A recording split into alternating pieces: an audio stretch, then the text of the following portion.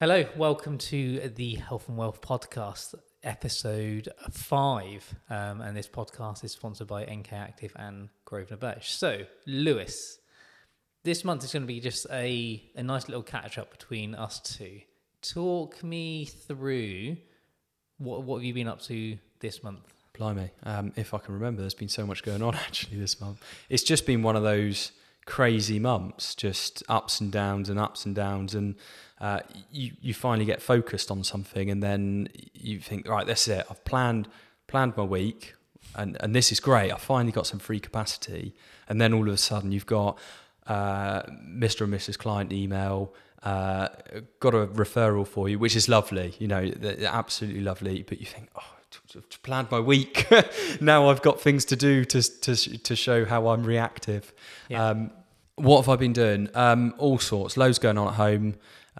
Twins, as the listeners may or may not know, had twins in December to go along with a 3.5-year-old toddler who has just got discipline problems and back chats. We went and watched Paw Patrol film yesterday, which is incredible. Yeah, so emotional. Is it? Yeah. Both my daughters, my eldest is same age as your eldest, and then my youngest, 18 months, they both love Paw Patrol. Wow, who'd have thought on the Health and Wealth podcast we'll be chatting about Paw Patrol? Well, yeah, it was one of those things because we're going to touch on it later on because you've been away, haven't you? Yeah. And we're going to talk about almost to sort of loop into it, but treating yourself as a director, as a member of staff, which sounds a bit weird, but it's really, really frequent that directors of businesses, they think, oh, I've got to control everything, I've got to manage this, and I've got to do that, and I've got to do this. And the instance is always holiday. And you think, well, here's the staff holiday calendar. Here you go, lovely members of staff. What days off would you like? And directors, normally we just don't do it. You think, oh, you get the freedom. I can take a holiday when I like. But then we never do. But actually, Nick, you have taken a holiday, haven't you? Yeah, I managed to take best part of 2 weeks off, and I can't remember the last time I had any time off was Christmas, but that was just sort of the natural break anyway that everyone has. But apart from that, this was sort of the first time, because the clinic, we opened the clinic 6 months before the pandemic hit, and yes, we had a few days away in that brief spell last Easter, but not all the team were back. Some were still on furlough, some were back, and clinic was very much up and down at that time. But this is the first time where everyone is back in working, and I said, that's it. I just basically down tools and had the best part of 2 weeks off and didn't answer any work emails. Wow, you didn't answer any emails? I didn't answer any email. I got to the point where I was just like getting super stressed and just sort of nearly reaching that burnout point, as it were. And it's difficult, isn't it, when you're a small business, a new business in a pandemic, you're filled with all that emotion and fear of, oh my God, if I'm not controlling everything, what's going to happen? Then it's like, what happens if I get some time off? Everything's just going to go to pot. But luckily we've put the systems and procedures in place, and I've got a fabulous team here, and it was great. There were some staff sicknesses that the practice manager Julie just dealt with and whatnot, and didn't need to bother me while I was away. And I come back and the building was still standing, hadn't burnt down or anything along those lines. And it was really refreshing just to take some time off. And obviously we decided to stay within the UK. We went over to Kent, which was lovely. We normally go down to Cornwall, we normally go west, but we went east. And it was absolutely beautiful, especially for the kids. So much for my two little ones just to run around. We were out like from 9 a.m. till 6 p.m. every day, mostly covering 18,000 steps a day. And it was just fabulous. That doesn't surprise me with you. No. And the thing was, made me realise was two things. One you've touched on already is that as a director, my team have their annual leave allowance, and I encourage them to use it all. However, for me, I don't listen to my own advice in that I don't have my own annual leave allowance. Well, it's got me thinking, no, I should set myself a leave allowance, and I should make sure I use it. And if I don't use it, I lose it, because that's the way it works for the staff, isn't it? Yeah. The way it works for the team. But it also made me realise that having the odd day off here and there doesn't work. It took me most probably 3 to 5 days to unwind, relax, switch off, and sort of recharge, as it were. So taking the odd day off here and there is basically just, in my eyes, firefighting, not sort of having that proper time off. And it was really nice to come back nice and sort of refreshed and eager to go. Yes, you come back to 1,000,001 emails, but Julie's got access to my emails, and I've got a pretty nasty policy that if I haven't responded in 2 weeks, I tell people to chase me, because if I haven't responded in 2 weeks, I just tend to just click delete. So there's a lot of emails that are deleted. But you know, as a company director, even with spam filters and whatnot on, and even unsubscribing to mailing lists, you still get loads of emails. As a friend of mine and I were talking about this the other day. Did you get the? We're going off topic here, but it's just us today. Who cares? You get these emails where it's somebody in a constant loop of replying to their own emails, where it says, "Dear Lewis, just checking. Did you see my below email? Be great to get something in the diary to talk about this." And then next week you get the same email from the same person that then is looped onto the next one. Just seeing if you got my chaser. Be great to get something in the diary. So I got that, and then I got one I hadn't received before, which was, "Oh, hi Nick, I've just realised that you haven't responded, and I've just realised the reason you haven't responded is because you're maybe not the right person to speak to. Please can you put me in touch with the member of your team who is the right person to make a decision?" And I'm just like, these are just like cold emails, because there is like, unless there's a position higher than director in a company I don't know about, and there's someone else in my team who takes more responsibility than I do, there's no one else for me to send it on to. Well, you've been on holiday for 2 weeks, so there's definitely someone with the responsibility. You're right though, and it's always bugged me that, because why can't that person do an internet search? You know, I'd hate to be in sales, and we'll get on to corporate life later, because I've got something to say about corporate life as well. But why can't that person do a Google search of your business or any business that they're looking to email, work out the structure, work out who's there in the office, and get a name of somebody or an email address, and then just phone as if they were phoning up to book an appointment, and just say, "Look, I'm not looking to book an appointment. It'd be great if somebody could hear me out if I would like to talk about this." And when you get "it's not really for us," just take that and move on. Don't, people that then bug you about it as well. Anyway, bane of my life. I'm going off topic. So, anything else you've been up to? What else have I been up to? Lots going on, as I said, lots going on at home. Got skip delivered today that I've got to go and do a load of gardening, which is awful because I haven't got the tools. But I tried to find a gardener, and finally got someone to come round after a couple of weeks to just look round the garden and sort of quote for the work to be done, and said they wouldn't be able to get her until sort of like late September, early October anyway. And I thought, well, by then it's going to be an absolute jungle, so I might as well sort of get in there and hack it out myself. But that just seems to be the way of the world at the moment. It just, everyone is rammed busy, or it feels that way anyway, no matter who you talk to, in what industry, what profession, whether it's services or goods. Prices are sky high of everything, and people just haven't got the time. So it just feels like everyone's busy and you can't do a lot. So yeah, been busy at home, but then busy with work as well. And I've really got to take that advice about taking time. I think the last time I had a proper holiday was with Maxie when she was pregnant with Harrison. With Harrison? Yeah. So that was what? This is before the twins. Yeah. So that was probably over 4 years ago now.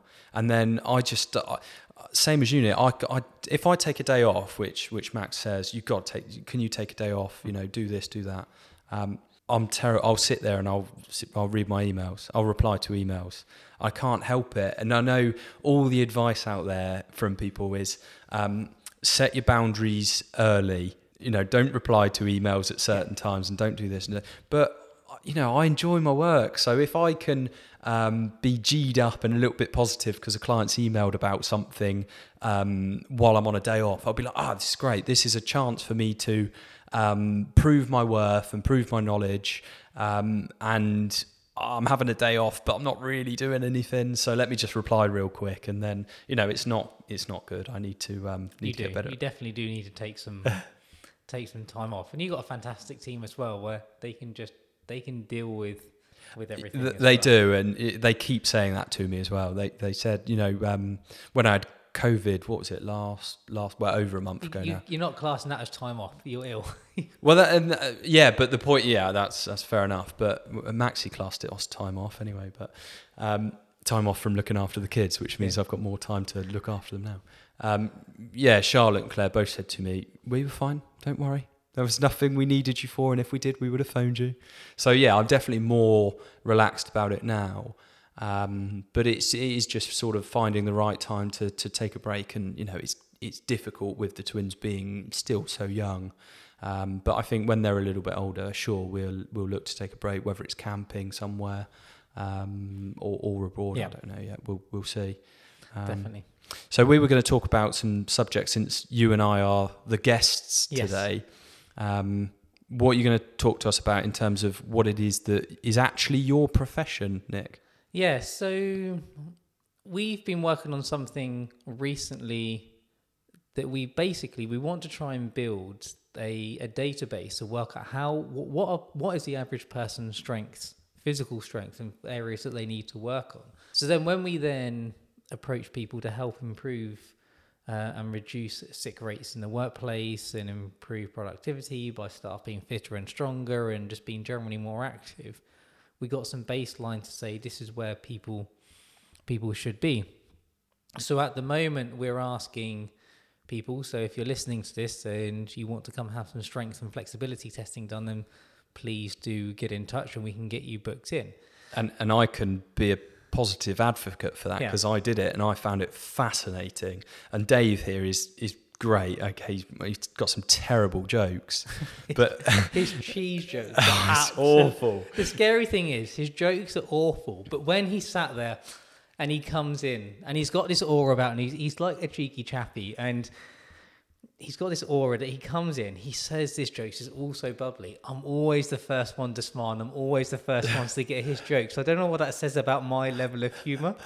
I never get the jokes. It goes right over the top of my head. It's like because he's stone dry about it. He is. He can deliver them without breaking a smile and just deliver that punchline and just walk off. And a lot of the time, he'll be sat there and he'll be stood there telling the joke. I'd get it. I'd laugh at him, acknowledge that I've got it.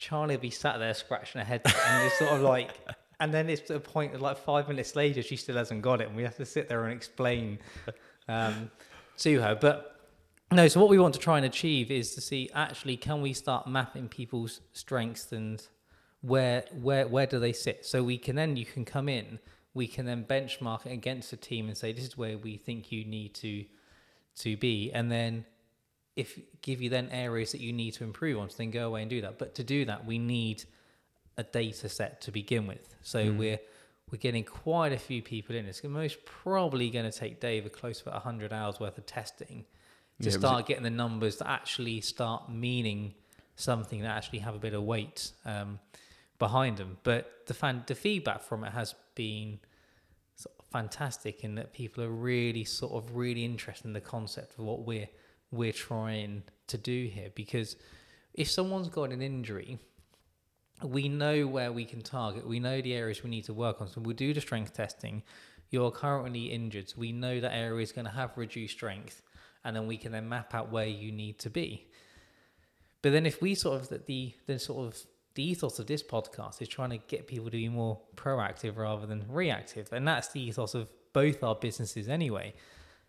So we were sort of thinking, well, it's great treating people when they're injured, but can we do anything to try and help reduce the risk of that injury happening in the first place? Or convince people that they're behind the curve, which is what you're trying to do there, isn't it? And we've seen a lot of this starting to happen. I was chatting to, I still keep in contact with the lads from uni, and we mostly speak to 3-4 times a day on WhatsApp, and we were just chatting about general health and fitness stuff.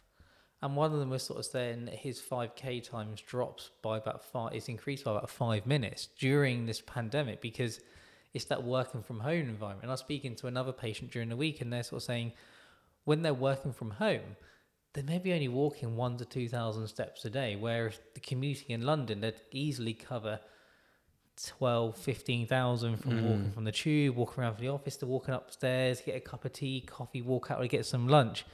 And it's really easy to forget that all adds up. And that made me think about when I'm at the clinic, I'll look down and I'll easily walk up 40 flights of stairs in a day, up and down stairs. I'll easily cover 10,000 steps just walking around the clinic in the day. When I'm working from the office at home, I look and I'm like, actually, it's only about 2,000 steps. And I'm like, wow, that is, you can sort of see how that deconditioning can set in. And it's the old analogy of use it or lose it. There was a fabulous paper years ago. It is quite old. I want to say quite old. I think it's under 7 years old. That basically they took 3 MRI scans of 3 male thighs. And basically they got a 30-year-old, around a 30-year-old, 40-year-old triathlete, a 70-year-old triathlete, and a 74-year-old who sat around and didn't do much.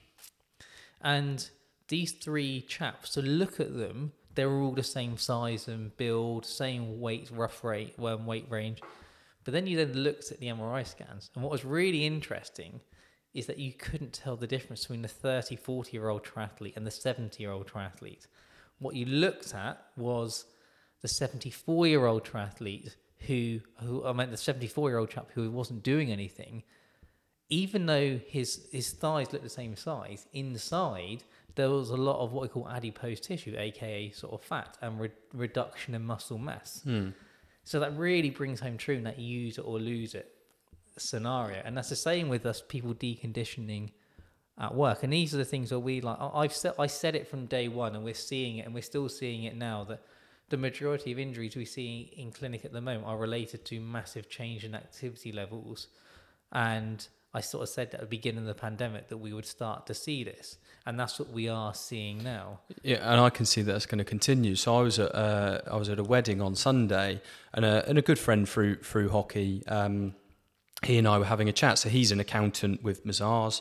That's not going to reveal his identity, but nice bloke, knows his stuff, and he was saying how they aren't being encouraged to go back to the office. I think he said his duty is to go back 2 days a week, something like that.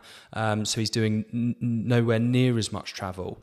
And, he's fortunate that he's got an office at home, so he can still work in a good environment. But he was saying that because Mazars also do the mindfulness stuff, that he knows that because he's working at home in his office, when he finishes work and he's not got the travel or the stressful environment, he knows he now needs to go out and do something after work, rather than he'd be up and about at Mazars, and he'd be walking here, walking there, seeing clients there, travelling, you're moving around a lot, even in a big office like that.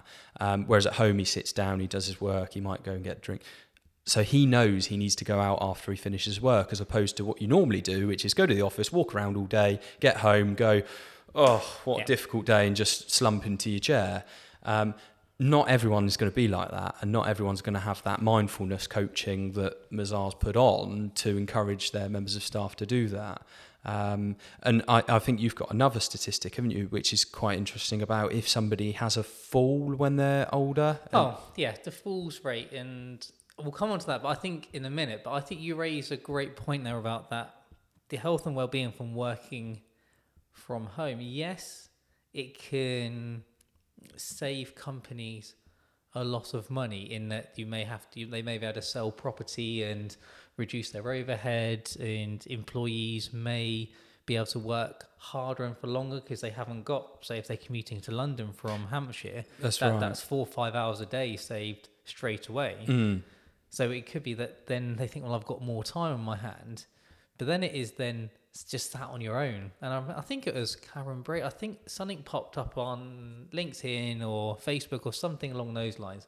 I think it was Karen Brady sort of recently spoke about how actually sort of relationships, romances and social activities are built within the workplace. And you sit and you think, actually, no, especially for the younger generation, that is definitely the case. Imagine if you were on a graduate scheme in a corporate company and you've moved out and you live on your own, and your workplace is most probably one of the most social environments that you'll go to, and you'll make new friends and colleagues and whatnot.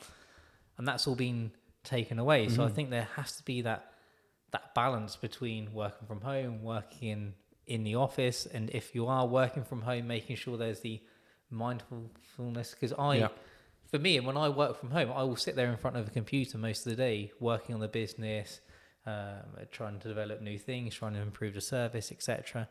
But I make sure that the one thing that does not move in my diary is either my Peloton session or my run, because it can get so easy to fall into that trap of, I'll just miss it, and then before you know it, you've missed it for 3-4 times on the trot, and you're just not doing anything. And I know that for me, my performance just drops off. Yeah, massively. Same for me. But I'm going to go off on a tangent again here, but who cares?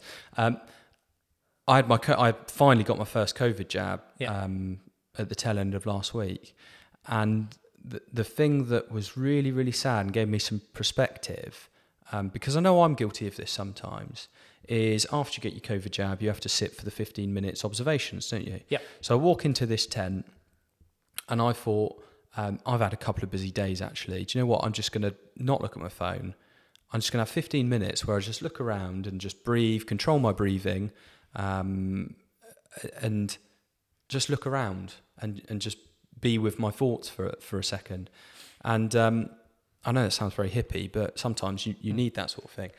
And anyway, I look around this tent, and I count 19 people, and as people come and go, every single person that comes in sits down, and as they're sitting down, they reach their pocket, they pull their phone out, and they sit there for 15 minutes just looking at their phone. Whether it was a chap that was watching the football warm-up, there was a girl that was texting, there was blokes doing their emails. In front of me were 4 blokes, completely diverse. If the BBC were filming an advert, it was these 4 blokes. I know that sounds horrible, but it was these 4 blokes. All 4 of them sat glued to their phone, head down, neck down, didn't look around once. And I just thought, that's so sad. And I look over, and there's this old dear who's a volunteer there, so obviously she's not going to be on her phone. But her and I kept glancing at each other, catching eye contact. And it was like, although she was the other end of the tent, she knew I was looking at her, and she was looking at me thinking, have you seen all these people here on their phones?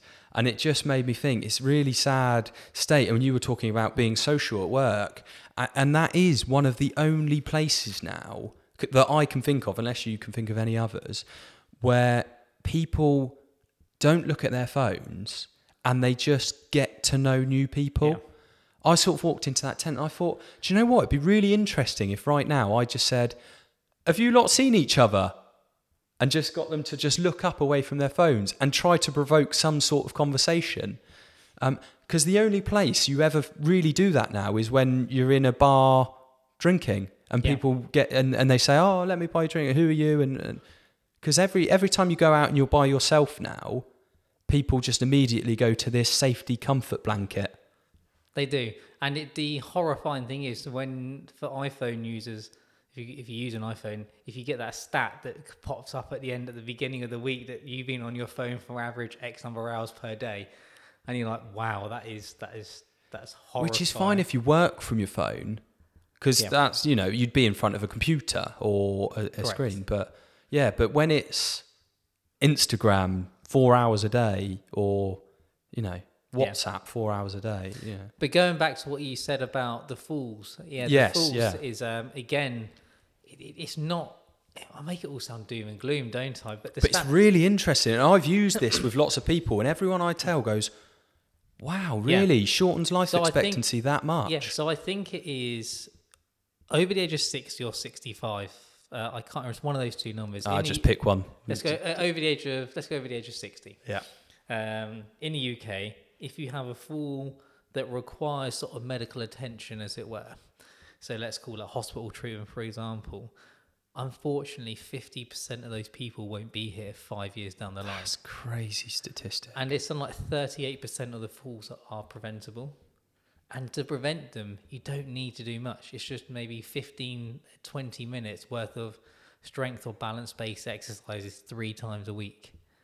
And that is horrific.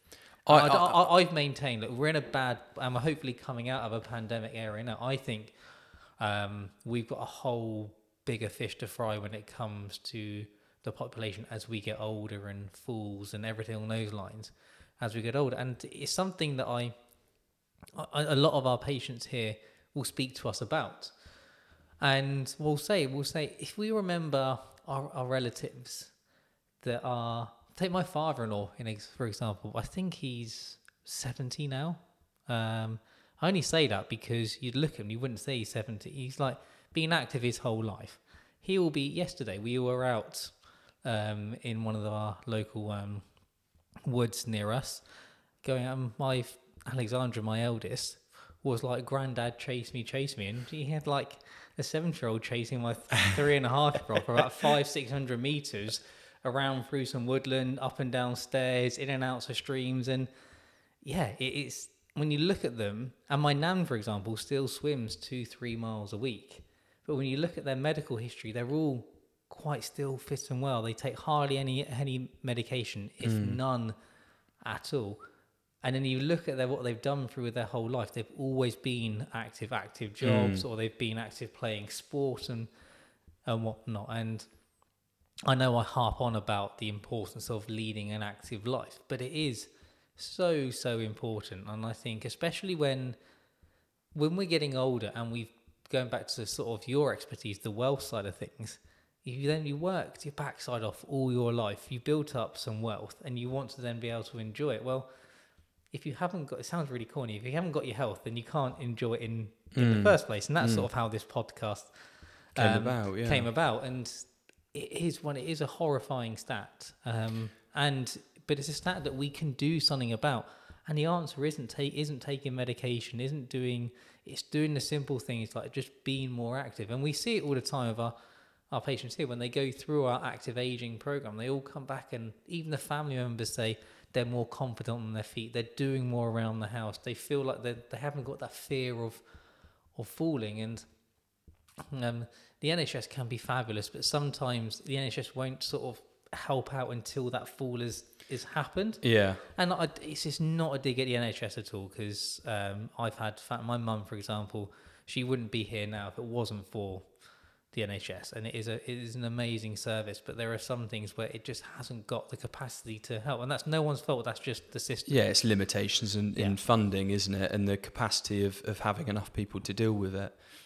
But you're right, you use the word there, confidence, and that's exactly it, and attitude.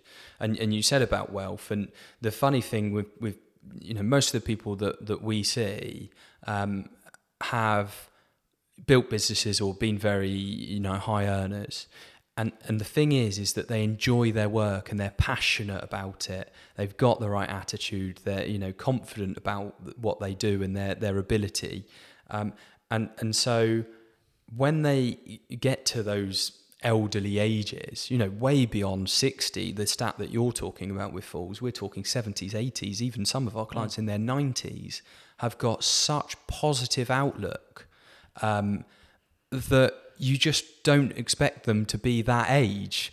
You think there's no way you're 80. You got such a positive outlook, and you're so it's infusing to be around them that you just think, no, there's no way you're that age. You're that age. But confidence is the big thing. So anyone that we're saying that statistic about having a fall, if somebody falls when they're 60, and you need medical attention, your life expectancy is you 50% chance to make it another 5 years. Yeah.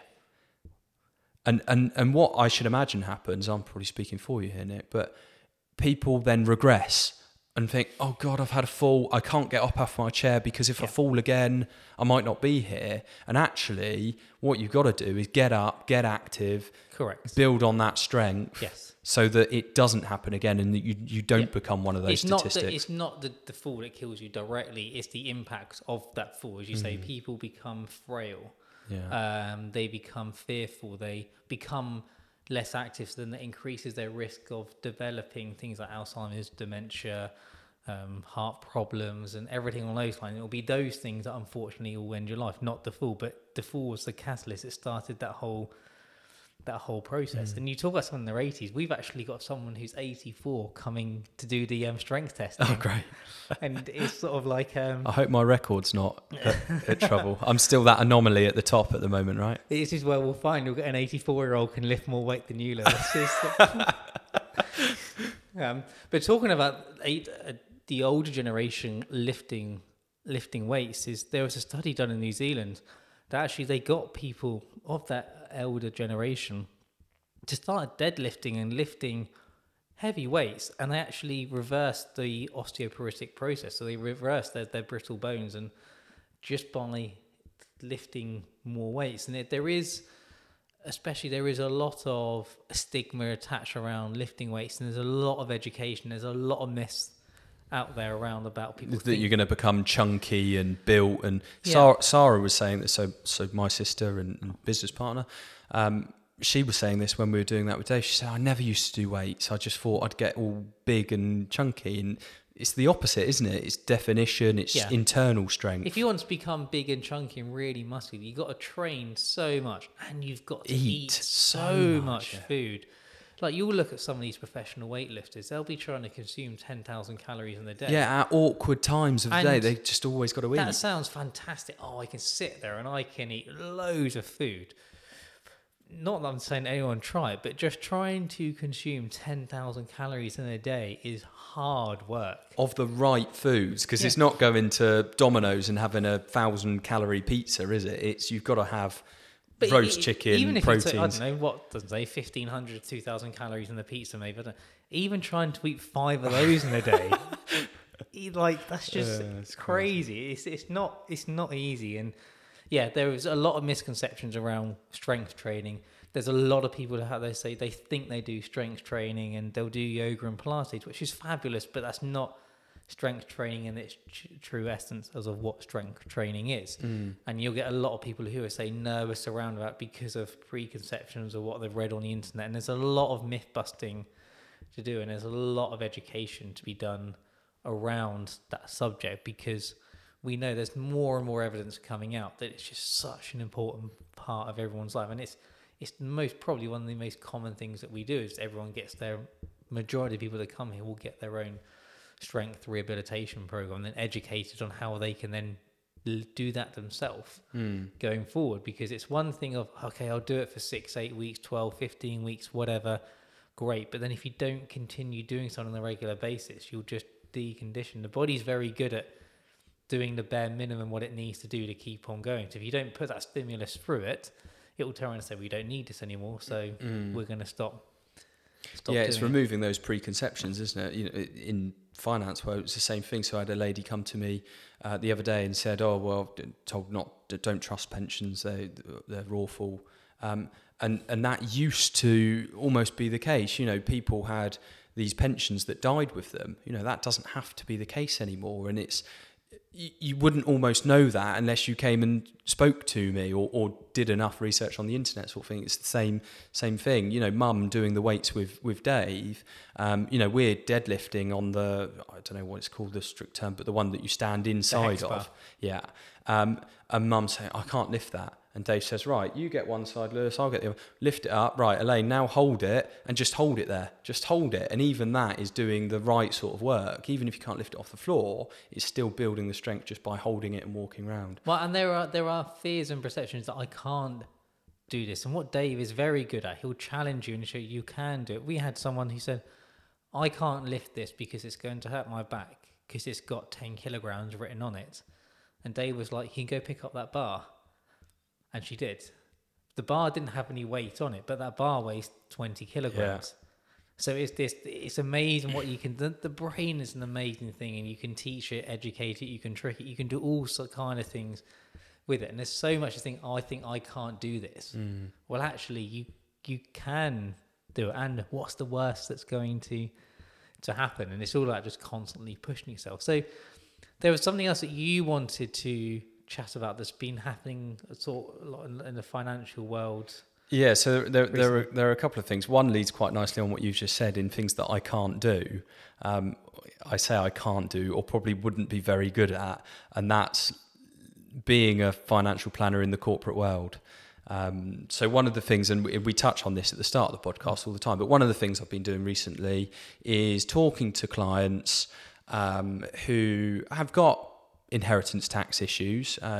Quite often that's a regular occurrence of when we're talking to clients. They've got more money than they're ever likely to need to spend because their income is sufficient, and so their capital is sort of surplus to requirements unless something in an emergency comes up, and then even that emergency we try to cater for. So more often than not, when somebody dies, you've got your will, and everyone should have a will, by the way, no matter how old you are. The rules of intestacy aren't very good. But anyway, besides the point, you have a will. And what happens is when you die, your estate is valued. And then of the value of your estate, to keep it very, very simplistic, an element of that can pass on free of inheritance tax. Now, inheritance tax is 40%. So let's just say for a second, you've got £650,000 is what everything that's been valued. And what you have on death is what's called a nil rate band. And that's the amount that can pass on free of inheritance tax. And then the rest of it gets taxed, to keep it very, very simple. So 325,000 nil rate of tax. What you can do is give that amount away, as long as it's a direct gift, i.e. Nick, I'm giving you £325,000. Congratulations, I don't have it, so it's going to be a debt. I give you that money, and then if I die in the next 7 years, I've not made my situation any worse, because my estate was £650,000. And 325,000 of it would have been free of inheritance tax. So my estate would have paid 40% on 325,000. I've died within 7 years and assuming no growth or loss. I've given away 325 to you, so I no longer own that. So when my estate's valued, it's now valued at 325,000. And I've got no nil rate band left. So I've got nothing, my estate doesn't have anything to give away tax-free because I've already given it to you in the last 7 years. So one of the things that I've been doing lately in speaking to these clients is sort of saying, look, if it's appropriate, because it's not always appropriate to give people money, especially larger sums. So if it's appropriate to give money away now, why not give it away now while you're alive, and you get to see the benefit that your money is going to give to the person you're giving it to. And that just for some reason has really resonated with people, and they think, that's such a good idea. Giving money away on death is very cold and clinical. I've been given money from a will, my granddad's will, but he also left us, and grandma left us money while they were alive. And the money that they gave to us while we were alive was a much nicer experience. Yes. Because you can go round and see them and thank them and show them exactly what their money has helped me to do, which was buy my first home. And so they got to come round and see the house and enjoy that experience. And if they leave it on death, it's just very cold and clinical. And if you're going to leave that person the money anyway, so if their will says, Nick, I'm going to leave you £325,000 in my will, why wouldn't I give it to you now and get to see what you do with the money, or give you a smaller amount now, see what you do with it, and then decide, do I want to leave you the rest in the will, or do I want to give the rest of it to you now? And it's just been really nice. But, and I'm sure you got a question right, but the reason I think that I couldn't work in a corporate, and I mean very corporate, but it is because in essence what I've done is recommend to our clients that they disinvest their money, remove it from our platform or where it's invested, which means our ongoing fees are less, and I've encouraged them to give that money away. And I think a corporate employer would be like, well, hang on a minute, Lewis, we've just seen that £500,000 has gone off of your book of client business. What's gone on? Have you lost a client? What's happened? And I go, oh, no, it was appropriate for them to give some money away to their family now. And I think there would just be this balance of doing the right thing. To my mind, that is the right thing to recommend, versus business opportunity and income.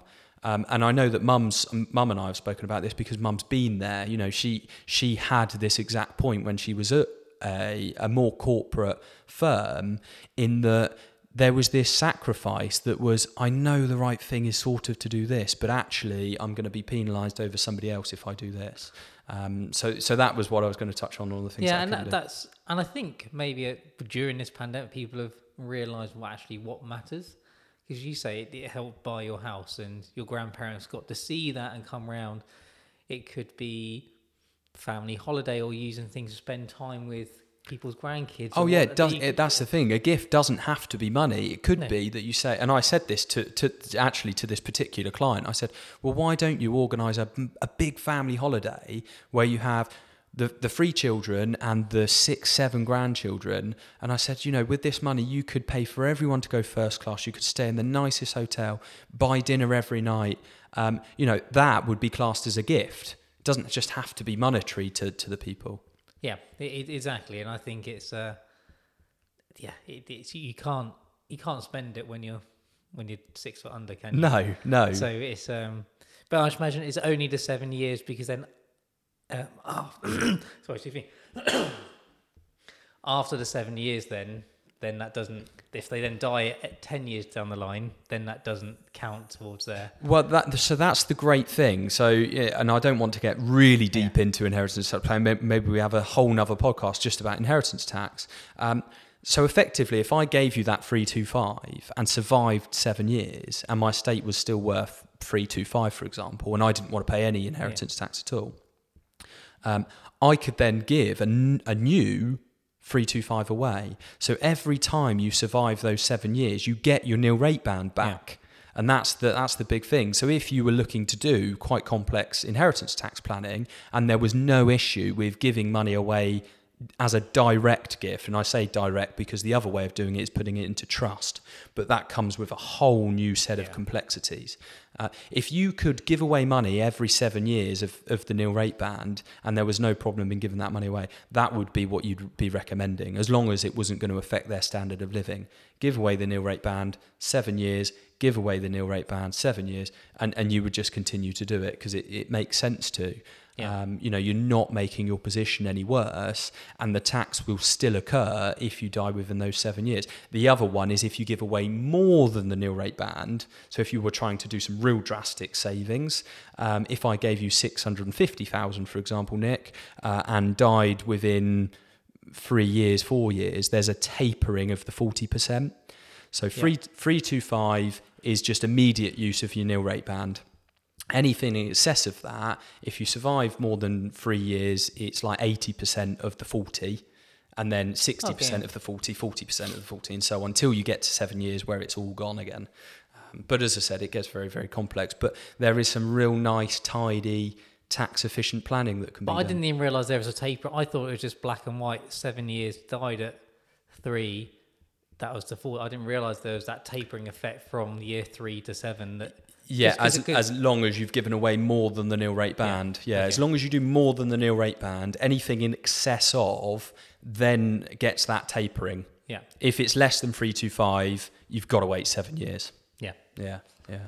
Perfect. So that was really some of the stuff that's going on. The other thing, which I'll just touch on briefly, but perhaps again we could talk about another time, is the bubble of everything that's going on at the moment. We touched on it very briefly because I was talking about the gardener. I need a fence doing, and the price of wood has gone through the roof. I mean, it came back down again, but it went through the roof. So every commodity, I think, bar gold and silver, is just at an all-time high. We've seen stock markets at all-time highs. Currencies and everything you can think of at the moment is sort of at a high, and it's where do you put your money in a situation like this? And the reason for that is because we're all worried at the moment about inflation. I've said about the prices being high, and demand for services is high. The gardener, the cleaners, builders, tradesmen in general, everyone is jam-packed with work, which means if you want them, you've got to pay a premium to get them, and then their prices for the materials are higher than they've ever been. So, we're seeing that growth in costs, and we're going to feel it in our pocket if wages don't rise with it, or if you're relying on investments or an income to cover it. Yeah. So perhaps we'll touch on that another time, try and specifically talk about inflation. this is where I'd normally thank our guest. Well, thank you, Nick. It's been it's been a pleasure to talk about statistics. I just love when we just have these we have a loose plan, but it just gets off the cuff, and we just have a nice chat, and it just flows really, really well. Well, this is effectively, as we said before we started the podcast, what we do anyway. I'd pop round and we'd have a quick chat, and we'd just talk about all the stuff that's going on. I've still got those beers in the fridge. Oh, we'll go have a beer. Yeah. Right. So thank you for listening. If you have any questions, please pop them in the comments below. Don't forget to subscribe to the podcast. I will pop a link in the description for if you want to come and book that testing with us, which is free of charge. Yeah, definitely do that, by the way. It was really, really just so engaging. Really, really cool. And if you have a topic you want us to discuss, please get in contact, and we shall see you next month. See you later. Bye. Bye.